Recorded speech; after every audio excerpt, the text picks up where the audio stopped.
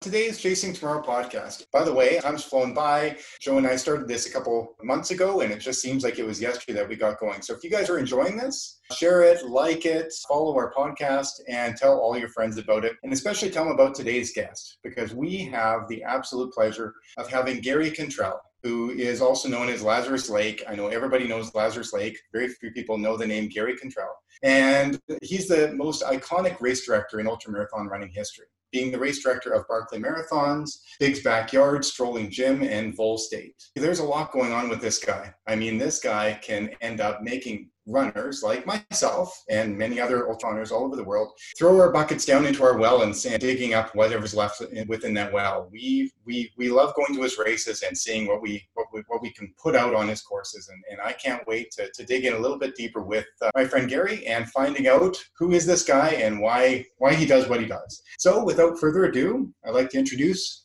this week's guest, the diabolical Lazarus Lake. Welcome, Laz. I'm glad to be here. That's awesome. So tell me, did you go for a hike today? Did you go for a walk in the woods? I only went out and did 8 miles this morning. This is my short day. I'm on a schedule and I stick to it pretty close. Absolutely. And the reason why I ask is because you are partaking in your own virtual race right now, right? You're partaking in the virtual run across Tennessee, and you've already crossed Tennessee, but now you're doing the 1,000 miles. Is that right? I am on my way back to the 1,000-mile mark. I convinced everyone that part of my job was to be a moving target for the runners, and I was just going to try to do the 1,000 kilometers. People were trying to beat me, so I keep having to step it up a little more because the people that are immediately around me start to bother me. They have bad intentions. So, well, yeah, and I understand why they're trying to beat you, Laz, because number one, you're an icon. Number two, wasn't it 2 years ago you walked all the way across America? Is that right? I did. That was a fun thing. Everyone should do it, but everyone should not wait until they're old. How many miles did you do for that run? It was something over 3,300 miles. Doesn't sound like much, but it's really pretty far. It actually does sound like a lot. And how many days did it take? It took me 120 days. That's why you don't wait till you're old, because it takes you a really long time and it's that much harder than it would have been. Yeah, absolutely. Yeah, no doubt. So, Laz, do you know how many people have crossed America on foot? I don't know, but I want to say it's definitely in the hundreds. It could be over 1,000 by now. When you see the map and there's an ocean on one side and an ocean on the other, so you're almost compelled. Absolutely. It cries out to be done. No doubt. Is there a specific route that you did, Laz? I basically followed US 20. Okay. There were a lot of shortcuts. There was a lot of going around parts of it that couldn't be done on foot. I ended up traveling everything from open range to interstate highways out west, because you kind of have to piece together where you can go. Had some real adventures getting through places where that if I didn't get across, then it would be a 10 or 15 mile detour, and on foot that's huge. Huge, absolutely. You bet. So let's back up a little bit, Laz, because I feel like I'm doing a bit of a disservice by not, I'm assuming that everybody that clicks onto our podcast knows who you are. But let's talk about your two big races that you put on. Gary, how long has the Barkley Marathons been going on? Is it 35 years now? I always count the first one as 1985 because that's when me and Raw Dog hiked the loop to see if it could be done. Right.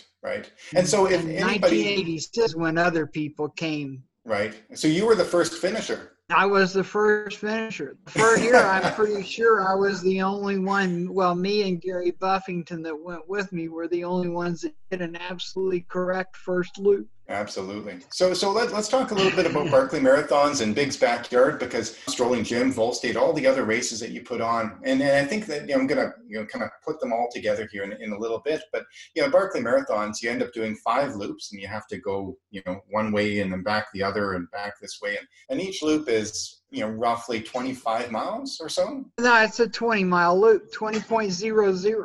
20.00. But I've also been told that you kind of throw in some Laz credit as well too. It might be a little bit further than that. Is that true? If you're inefficient, it's like any run. If you're not on the target, then you might add some extra miles of your own. Right. So you're saying that there's a tangent that you need to run, but it's almost impossible to run the tangent. I can do it. Like yeah, I'm sure you could. I'm sure you might be the only one, or John Kelly and others. But so yeah. So Barkley Marathons is how many runners have completed the race in the race's history? There's 18 unique individuals who have completed it 18 times total. That's one incredible. guy did it twice, and Jared Campbell has done it 3 times. He's legend. Absolutely. And so this is, in my opinion, and I run ultra endurance events, for fun. This is where I eat. This race scares the hell out of me, and I don't want any part of it. And so it's an intimidating event, absolutely, to say the least. And so, Gary, what you do is you create events like this, Big's Backyard, where you have to run 4.18 miles around your literal backyard, and because you've got a dog named Big Dog, and you have to run around his backyard. Yes. 4.18 miles every hour until you can't, and there's one winner, and everybody else DFs. You put it all together, Strolling Jim, Vol State, all these other races. And Laz, what I see is that you're creating these events that really pins athletes, runners, against themselves. So tell us more about that. I mean, we see a commonality with all these races. Why are you so perfect at creating these races? I've seen other people trying to, but you're very unique. I don't know about perfect, but your objective is to give, and when you put on an event, you want to give the runners an opportunity to find the greatness that's in themselves. So really the key is to remember that your role, you're not important. The race is about the runners. And we've been lucky enough that really good runners have come and tried. And like in the Barkley, the list of people who haven't made it is really impressive. Absolutely. And it should be enough for anyone with good sense to look at it and say, yeah, I don't know about that. Absolutely. But every year people, sign up. They want to desperately go and have their rear ends handed to them. Some of them want to, and some of them think they want to. And there's a lot of, because the time is so long and compared to the distance, people get it in their mind that it's just a really long, low level effort. And what they don't grasp is the layout of the course. It's a really long effort, right as close as you can keep the needle to the red line without having something blow up or catch fire. Right. Gary, it strikes me that I have a dog in forbidden territory. Little, get out there. We have this intersection between curiosity and courage that drives people to go do big things. Do you think that that's a bit of a good way of thinking about the people who want to come do a Barkley's or a Big Backyard? Well, like I say, a lot of them are ill-advised on the Barkley. The Big Backyard, though, that one is more about what is your knowledge of yourself.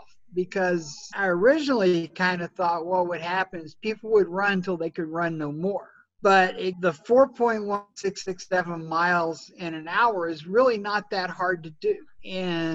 But if you do it long enough, it's not that pleasant to do anymore. And people quit when they no longer believe they can win. Because one finisher, that's the winner. And once you decide that there's somebody out there you can't beat, then to continue to abuse yourself makes no sense. So it's a very introspective event. People spend a lot of time finding out what's inside. Absolutely. I couldn't agree more. I was at Big's Backyard last year, Laz, with you, and everybody looked so good, and then they would disappear, and I wondered, that guy looked so great. Where did he go? And it just seemed like everybody was doing so well. And then they didn't believe that they could go on, or things got like you said, it's easy until it's not, right? You also can't show a sign of weakness because No. it's all about man against man. So where most ultras, you hear a lot of people talking about all the agonizing things they're going through. Their stomach is wrong. They've got blisters. Their feet hurt. Their knees are screwed. Their hips are coming out. Someone took their hips out and put them back in on the wrong side. But you don't hear any of that at the backyard ultra, because all you're hoping for is to look at that next guy and see some weakness, to see, oh, he's hurt. He's hurt. So everyone is not hurting until suddenly they quit. And you say, what happened? You were doing great. I've been dying for hours. Absolutely. Yeah, and Laz, just to give you a little bit of, one of my, games that I was playing with the other runners, I ended up in third place, although there is no third place. It's a DNF or you win, isn't it? But I ran, yeah, exactly. That's it. So I ran 52 hours in your yard last year. And I had a waist slide. And I had a waist slide on very specifically because I didn't want to be seen that I was looking behind me and seeing where everybody was. So they wouldn't see my head turning around. I was looking behind me all the bloody time, and I didn't want them to know that. And so I think that we were all playing games with one another out there. It's funny. It's funny like that. But you were saying one thing earlier about backyard, and that you end up building this beautiful fire at night. And when people would drop out during the night, a lot of people drop out during the night because it's monotonous and boring on that road. They would end up going over to the fire and standing there and look at the fire. And within 5 minutes, they would shake their head knowing that they had another one in them, that they were regretting dropping out. Could you talk about that a little bit more? That's a lot of what happens. It's a lot of what happens at the Barkley, and it's a lot of what happens at Biggs. It feels so bad at the moment, but when the pain stops, when you just have a little chance to rest, you realize, oh, I wasn't near the end at all.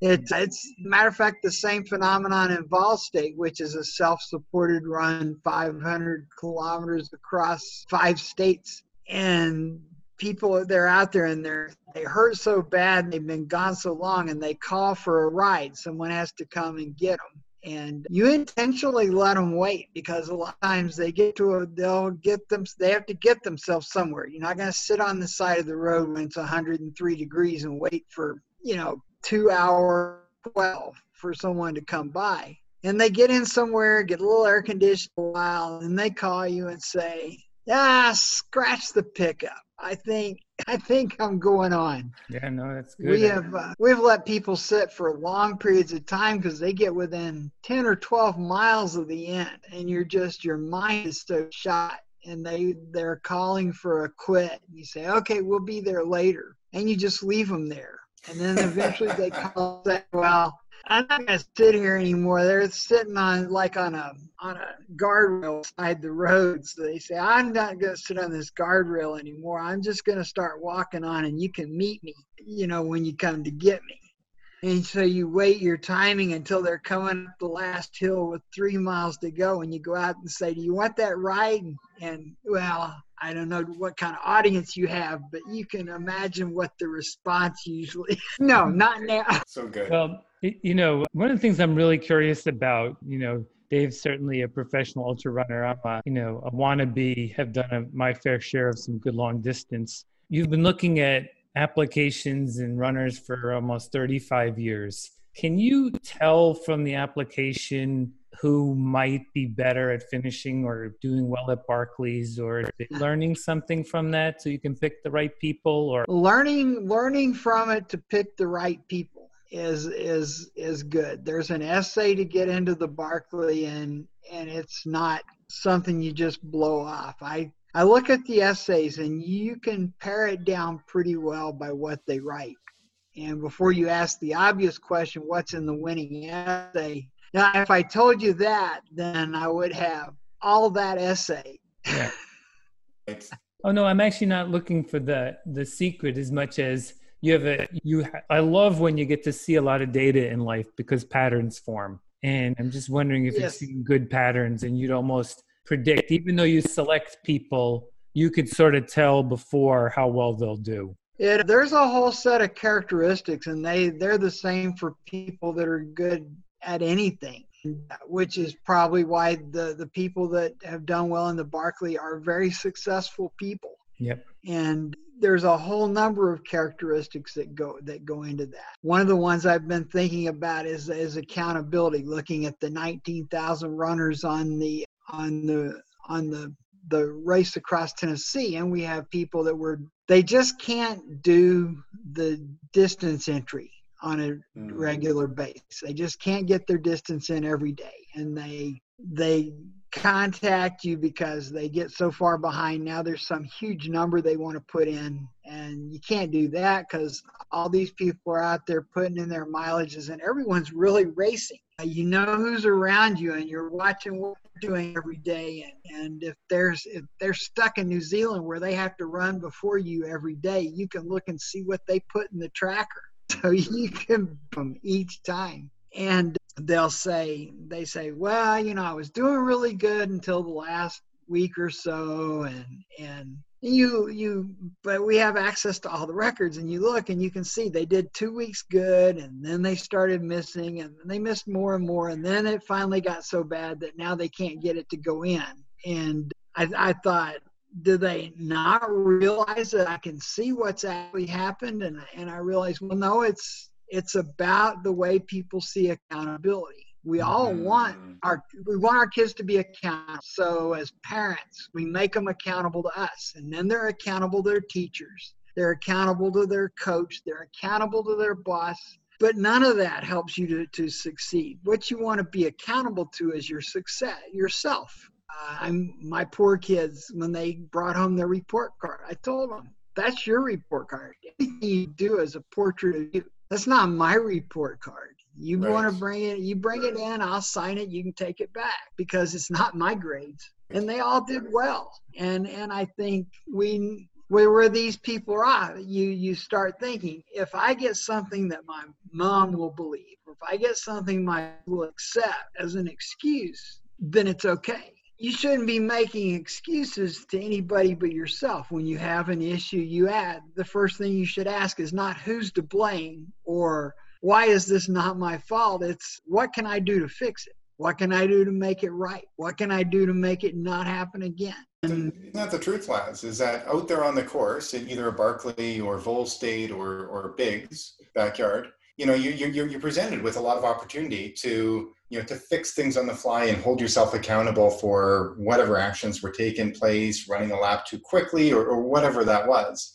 So do you find that it's those people that take accountability, like guys like Will Hayward last year at Biggs, who you didn't see him doing? I didn't think he was going to do well at all, because he looked like a train wreck from the beginning. But we the guy ended him off at 24 hours. He's the next guy out. I did, absolutely, and he ended up running 59 hours and gave Maggie the assist. It's incredible. And so you think a lot of it's really accountability and holding yourself personally accountable. It's who you think you're accountable to.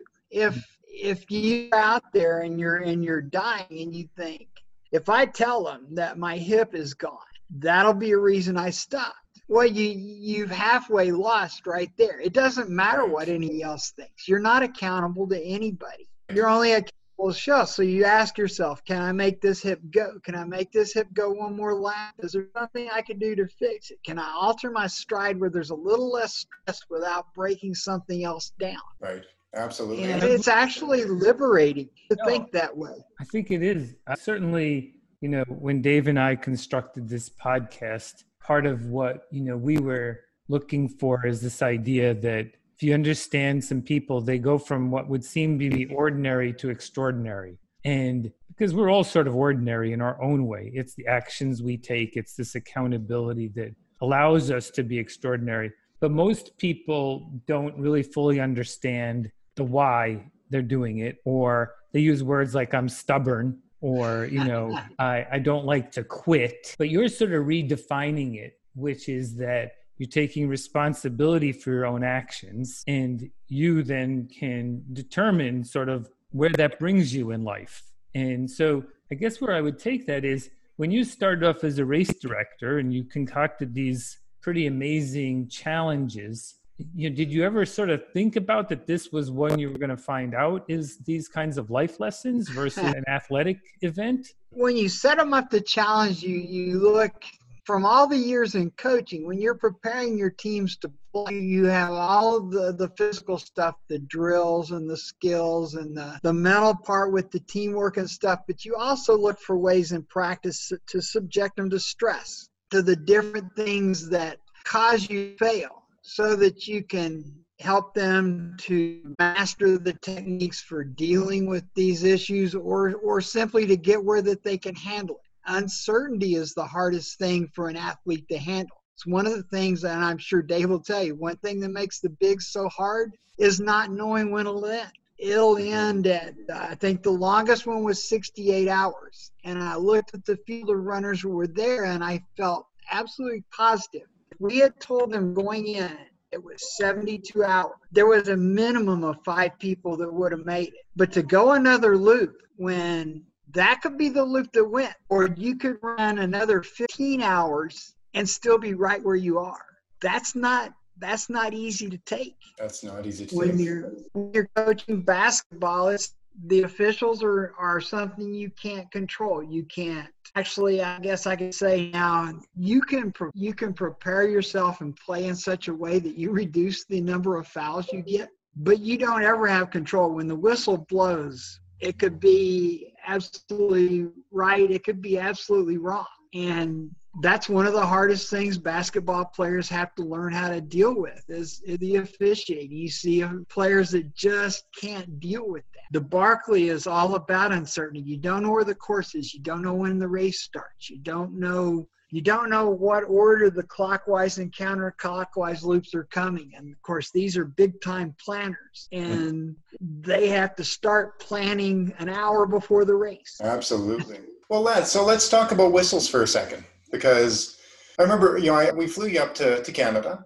and you helped race direct a race that we had up in Alberta, a backyard race, the Outrun backyard race. And I remember you told me when you arrived here, you said, the hardest part of the backyard race is the 6 feet between your chair and the start line. You run 20 hours, 40 hours, whatever it is, and you sit down, you take in that comfort, and it's hard to get up and go and do another one. Now it's as well too, and one thing, to allude, to add to that, one thing you did bring up, Laz, as well too. He said, with the 3-minute warning, you blow 3 whistles, 2-minute warning, 2 whistles, 1-minute warning, 1 whistle. And you really kind of enjoy blowing that whistle and looking around and seeing who just kind of cowers, who shudders a little bit, right? Because, what you told me there was that everybody responds to stress, and that stimulus differently. Some people are eager to get out and back on the course, and other ones, they shudder. Tell us more about that, and then some of your experiences when it comes to that. The very first backyard ultra we held was when we first started finding out about the whistle. Dave may not tell you this, but he probably still has an adverse reaction when he hears a whistle. Post-traumatic whistle disorder.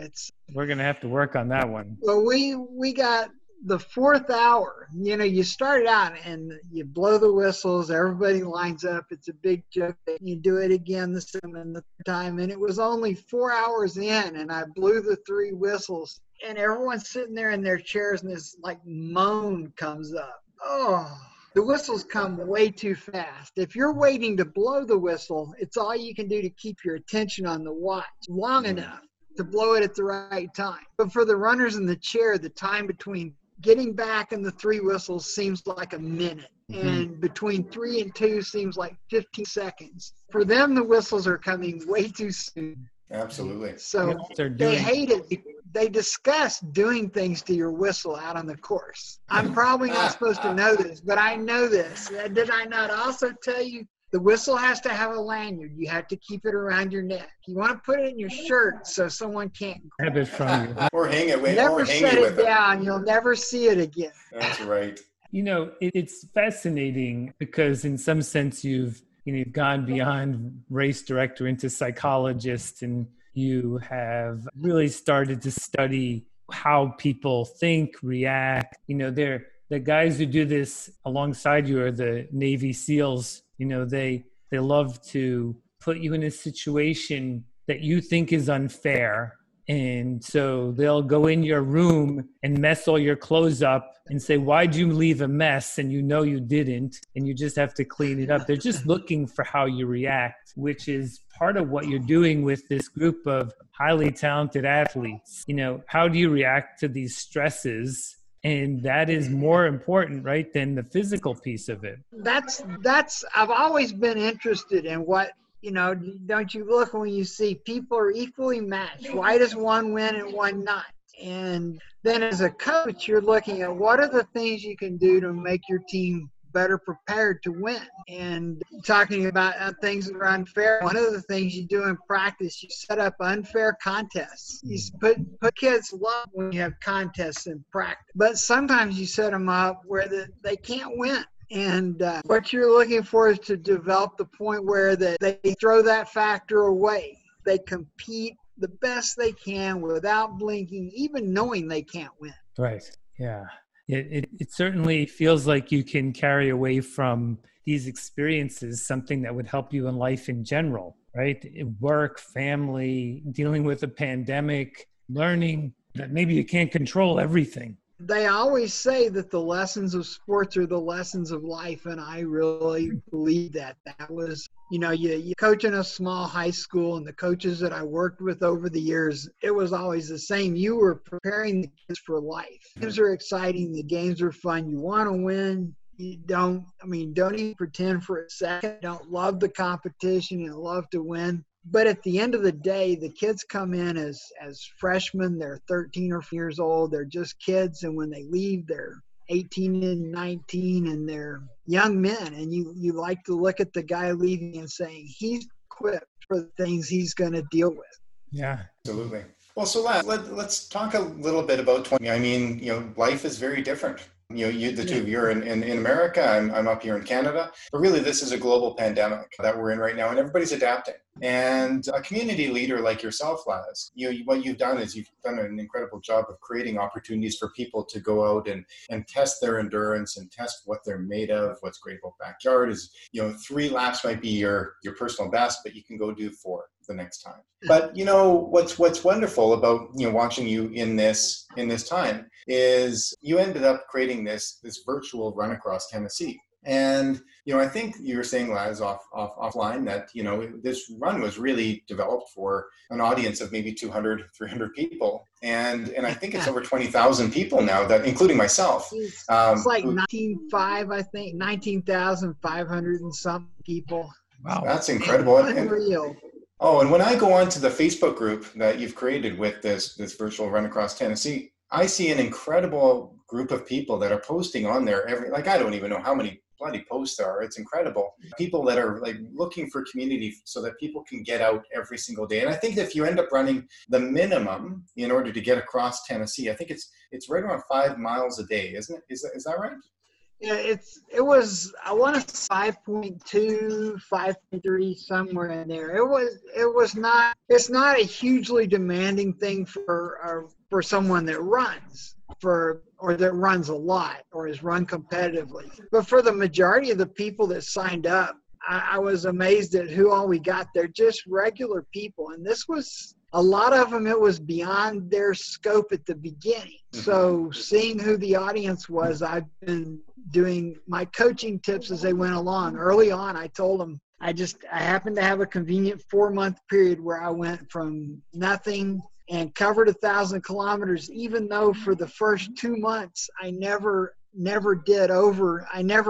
the average. I was losing distance the whole way, and talked about how while you're getting in shape, you can give ground. This is, you know, you have to go out every day so you don't give zeros. You give away too much. But if you're getting something, you can stay in there. And the way people have responded to it, I think they were just looking for an opportunity. I think most people are, there's a little greatness in everybody, and they're just looking for the opportunity for it to come out.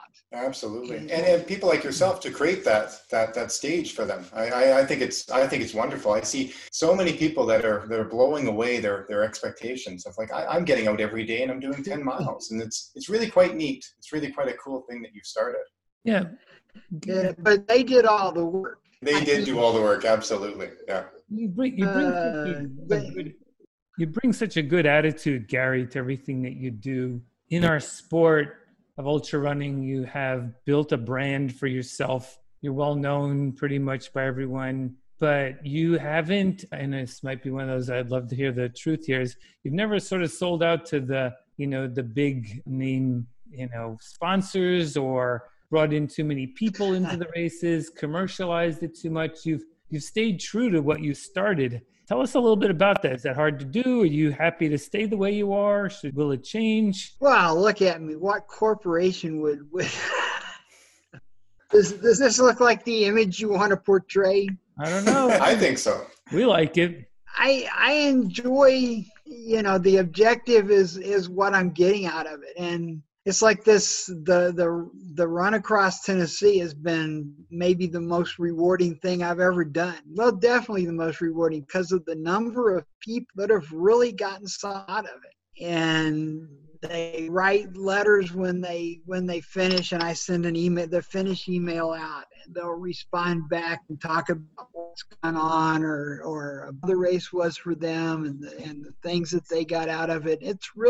It's been a positive thing. But if you look at the Facebook group, it doesn't require what it did, but at first it wanted to be like every Facebook group, and we simply just didn't allow it. We removed it, and we lost some people because there's no politics in there, and there's none of this and none of that. Learned a lot about people, developed a great respect for anyone who deals with social media for a living, especially if they're moderating something. Yeah. You lose the people that's what they're in there for.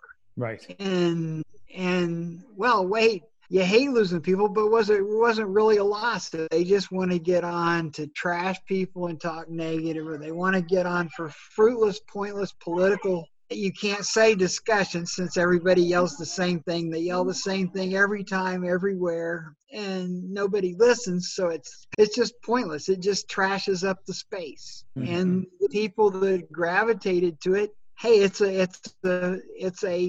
a free place. It's a place where none of that exists. We're not going to talk about all these things. We'll just talk about trying to run 500 or 1,000, trying to get through the days and taking care of our blisters and how do we work it into our schedule. And I remember like a couple of years ago, we were talking about, the entry into Big's backyard. And I think I ended up telling you, I said, all these other races are charging free for 7 times the amount that you are. And you could easily charge that amount and people will still be flocking to come to your race. And I remember you told me, you said, well, Dave, it's a fair market value for what I'm offering.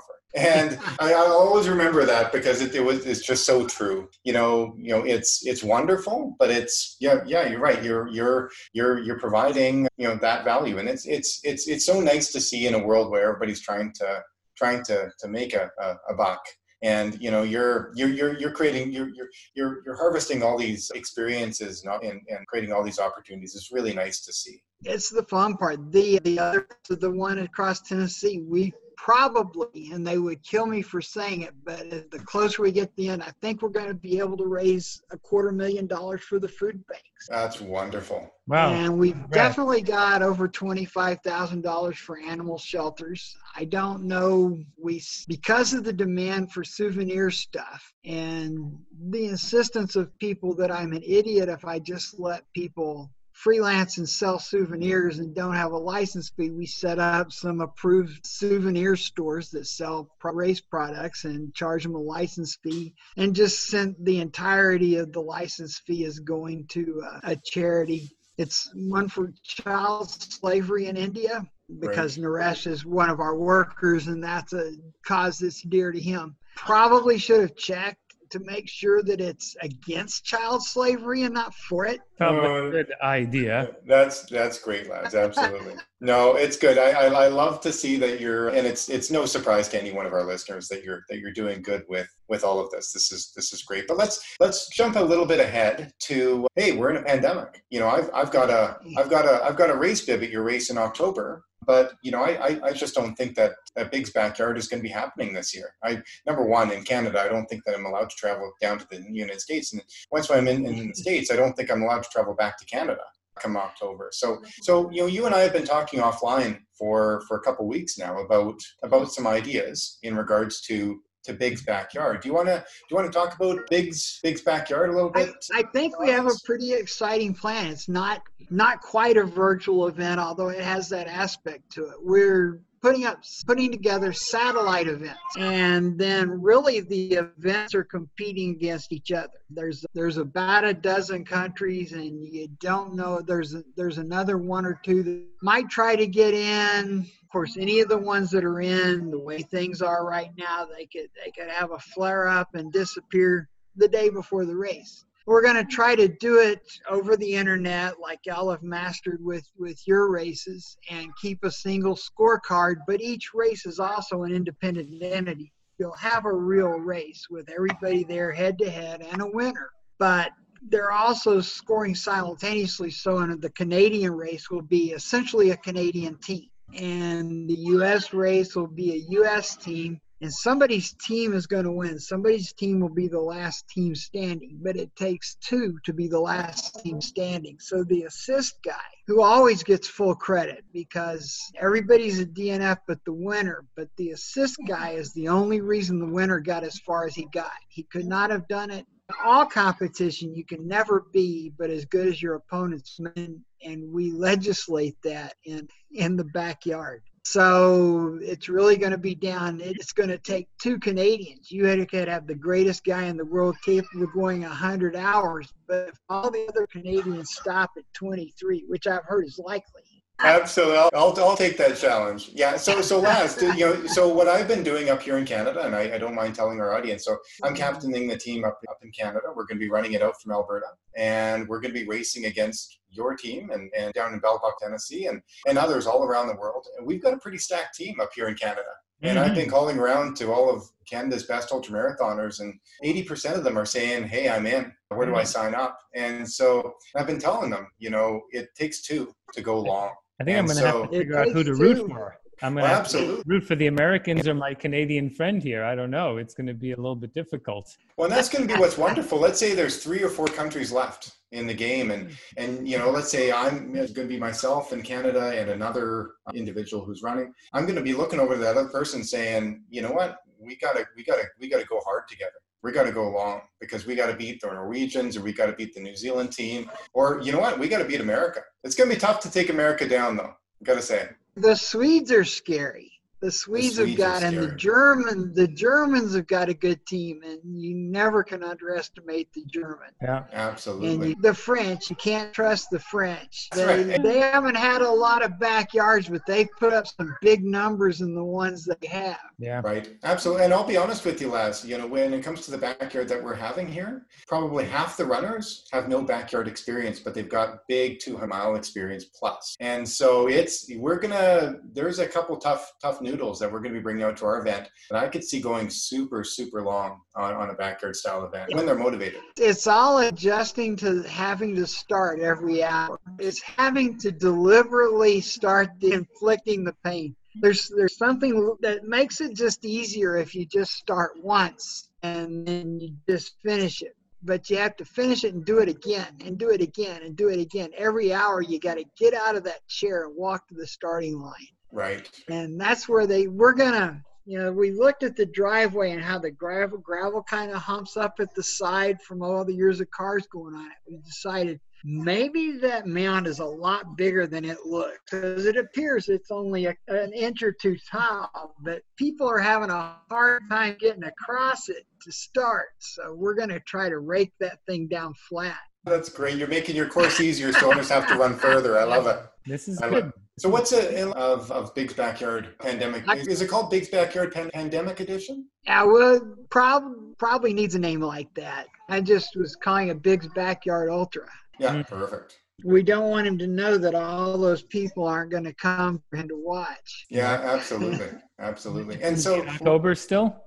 October 17th, same day. We'll move the starting time back to 7 o'clock to make it simpler so that everyone all over the world is starting on an even hour, although only a few of us will be, maybe only will be 7 o'clock. And then that way we'll switch from doing 12 on road trail and 12 on road to 11 on trail and 13 on road, because the last hour would get pitch black and all the Americans would be lost in the woods. It gets dark on your course. You bet. Absolutely. Yeah. And so, and as well too, Laz, one thing I want to mention is that, you brought it up to us, because I'm a race organizer with Catholic Virtual up here in Canada. We've ended up putting on the last 2 quarantine backyards, and we broadcasted them. And the last broadcast, I think, went really quite well. And so we're hoping to broadcast all of this and be able to put it online so that people could end up watching and see a broadcast where we go off to Germany and we go off to France. We do all of those things, so we can end up making it a lot more pleasing for the audience, and so they can keep up with the updates and on and so forth in real time. I think it's going to be a pretty exciting thing to watch, because you got the different countries competing against each other in a form of a world championship. It'll be, I guess the runners will also count for their own nationality. I think looking at the people we have, we'll probably have a Belarusian in the American contingent. He'll be part of the American team, but if he ended up winning the whole thing, then I guess it would be a victory for Belarus as an individual. Absolutely. And I know Ireland's got a team, but I don't think England's going to be able to pull one off. So there will probably be some of the good English runners in Ireland. You bet. If they make the cut. The Irish are another group that's got some pretty tough guys. So again, Laz, we talk about Barkley, we talk about Big's Backyard, Vol State. We think of all these unique ways that you're going out and creating all these opportunities for this community of runners to go and push themselves to new endurance feats. And again, during this time of quarantine all over the world, here you are doing it again. And, you're thinking, well, we can't gather. It's irresponsible for me in Canada to fly down to Tennessee and bring whatever I'm bringing down to you, or you give me and I'll bring back to my country. It's good for us all to kind of stay put at this time. So here you are again, going out and being a community leader and creating these opportunities for everybody to go and do this in a safe way. I think I'm really super stoked about this opportunity. Yeah. When you go through life with limited ability, you become a master at running into an obstacle and then finding a way around it. The combination of not being very good but being stubborn. Yeah. Right. Well, I think that, we all benefit when, people who start off with sort of that humble, heart become leaders. What happens is we get good outcomes for all who participate, because it's not about you, then it's about them. And that's a transition that we think we need more to have happen in this world, which is that we're in service to others rather than to, ourselves. And then we can create these magical experiences. And, I like to think that we don't need to ask for permission to live a big life. And you didn't ask anyone for permission to go put on these races. You just decided. And we thank you for that. That's just maybe one towards the end of us. The last question is before we get into what's tomorrow for you, did you ever sort of envision this for yourself? I mean, does this organically happen? I mean, how did it, how'd you get here? My athletic career is I think it's a lesson for I grew up in Norman, Oklahoma, and was around the football team all the time. Loved football. Family of football fans. I wanted to be a great football player more than anything in the world. And my sophomore year of high school, I realized that 5 feet tall and 7 pounds and not fast. Football opportunities were limited. And I mean, I looked for any sport I could be in. I want to be in some sport. I had a sports-oriented family. But even wrestling, the lightest weight division, I was 20 pounds too light. And that's huge. So the only choice was really running. I mean, that was for someone my size. So that said, I wanted to be a great runner. And I was not fast. I went to longer and longer distances trying to find the place I would be great. I finally got to the point I wanted to run an ultra, which eventually I found out I was also not great at. And the only way to have one, though, at that time, this was in the 70s, there wasn't an ultra within 1,000 miles of me. So the only way to have one was to put one on. Yep. I found that I had more success putting on races than I did as a runner. And so you keep hitting the wall and find a new route. And you always get what you need, but you don't always get what you want. If I'd been any of the things I wanted to be along the way, my career would have been over for decade. And now I ended up with something that my age and physical handicaps don't make any difference at all. So all of my bad luck was good luck. You just have to take what's available to you and make the most of it. Well, you've certainly done that, that's for sure. And we all benefit from that. That's the other really amazing part of the choices and the path, when you ended up feeling great about what you did and then created great opportunity for many others to find sort of their own version of greatness in their lives. And I don't know, though, if they come up to me today and said, you could give all this up and instead be remembered as the greatest linebacker in Oklahoma football history, oh, it would be hard. Absolutely. Once a football fan or once a football player, always a football player, right? Fair enough.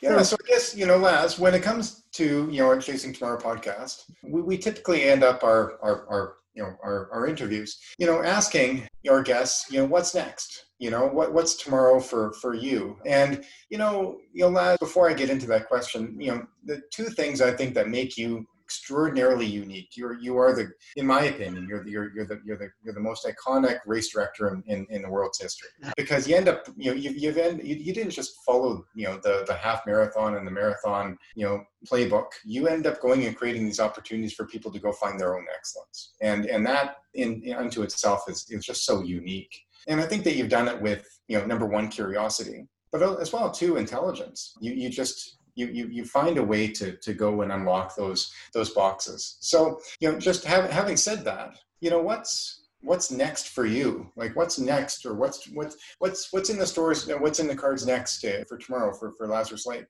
Well, I'm getting to do something that I've had rolling around in the back of my head for a long time, and I've tried to talk people into it in the past, and they hadn't been interested. But after the way the race across Tennessee went, I've got the support from people who are competent to do things, which is not me. I mean, I wouldn't even be on this podcast if it required on my skill. We're gonna put on a run around the world on land. And you think about the world the way that we always think about it. The equator is the middle of the earth, and it's virtually all water. I mean, there's a thin part of Africa and a thin part of South America, and maybe you hit a few small islands in the South Pacific. But I think while I do my runs, and it's probably a bad thing for the world, and I thought, promise the way we look at directions. We think of, east and west and north and south. They taught you in the school they're the same. They're the four directions, right? But they're not. If you go east or west, if you go east, you'll go east forever. Even when you pass where you started, no matter how many times you start, as long as you go that way, it's east. But if you go north, you only go so far, and then you're going south. And the same thing on the other end. We perceptually have given the world a top and a bottom. Try to even picture the globe any other way. We don't realize it's like the top doesn't exist. We think of the world like it's a tube and not a sphere. So if you turn the globe on its side and have an east pole and a west pole, and you go north and south, goes one direction all the way around, you know what you have? A way to go around the world, 80% landmass. Length of North America, the length of South America, across Antarctica. Right there on the other side of Antarctica is Tasmania, Australia. All of the Indonesian islands in a row, and then up through Southeast Asia and across India, up through the stands, Kazakhstan, all the stands, across Russia, Eastern Europe, and into the tip of Norway. And you know what's right on the other side of the North Pole from the tip of Norway? Not far at all. The top of Alaska. So we've laid out a route. We've done like we did across Tennessee. We've got it all. We've broken the world up into 12 continents or half continents so that it'd be an amount. It'll take relay teams to do this, but it's 29,000 miles on land on roads that exist, except for the one we built across Antarctica. And and so it's a chance for people. They put their team together and they make their way slowly down across the continents and all the way around the world. And as you go, you look at where you are. It's something I started doing a long time ago as kind of a training tool. Virtual runs I did before there was any thought of COVID. I would lay out routes and put them on a spreadsheet in all the cities. And then as I added up my training mileage, see where I got, because then you're motivated. Every time you hit a city, you're motivated to get the miles in and get to the next one. Mm-hmm. And so I did the Transcon I did and as a training Transcon long before. I recognized places off the map that, oh, hey, now I'm here in real life. So it's something I think it's fun. I think people would think it's fun. So it's not really a race like even the one across Tennessee for 4 months. People have been hammering themselves, but something where you do as part of your daily routine. It's almost like something that exists under the surface. It's the second thing you're doing. Your secret life, your fantasy world. Yeah. Don't you have a fantasy world that you live into? Yeah. And in your fantasy world, you go all the way around the planet. And as they go, all of the places will come together. How it's all put together. People that do this would come out I don't know about Canada. In America, they'd be in the top 1% of geographical knowledge. Mm-hmm. Absolutely. Just because they know what country connects to the next. Yeah. Right. That's brilliant. It's, it's an opportunity for people to, like you said, on the back end of what they're doing, they're typically going out for morning runs and getting done that race at the local marathon or whatever that is, but they keep plugging away. And who knows, it might even take a decade for people to run 29,000 miles. But I mean, for a person by themselves would take forever, but figure a 10-man relay team could do it in 12 to 16 months, which is why we're starting 4 months before the end of the year. And in theory, they have till the end of 2021, although if are winding it down. Then we're going to make them a little medal for each of their regions. So each region you complete with your team, every team member gets the medal. And the medals are in the shape of the continent or region that you crossed. And we'll make a nice little puzzle frame. And they'll fit in there like puzzle pieces to complete your globe with your trip around. That is so unique. The hard part we're having right now is making a globe laying on its side. Start trying to look for anything that allows you to see the world as an actual globe. Even the globes that you can buy to put on your desk, what do they got on top? A big cat and a hook, and then the bottom's got a hook in it, and it's underneath. Maybe it's because of the magnetic poles. Maybe it's because it was territory that you really couldn't cross. But everything we've done exists as if the top of the world doesn't exist. It doesn't connect. I love it. Just if look someone at it asks sideways. If someone asks you what was the closest next land body to the tip of Point Barrow, what would you say? Would you say Norway? No, yeah, right. That's right. Yeah, exactly. Fascinating. You have to turn your head and look at it differently, right? Yeah. My head's been turned. Absolutely. For a while. Oh yeah, and that's it. Your head's been turned for a while, and this is exactly why, why you're such a great community leader and have been for decades now, providing opportunities for the running community to go find their own excellence. And what's wonderful about the Chasing Tomorrow podcast is that and our final question is what's tomorrow for you? And you're not done. You're going out and creating all these opportunities for us. We want to thank you, Laz, for joining us today. And let's not be strangers, and let's do this again here soon. Well, I'll be watching you beat yourself to a pulp on the internet, hopefully in a couple months. Absolutely. Can't wait.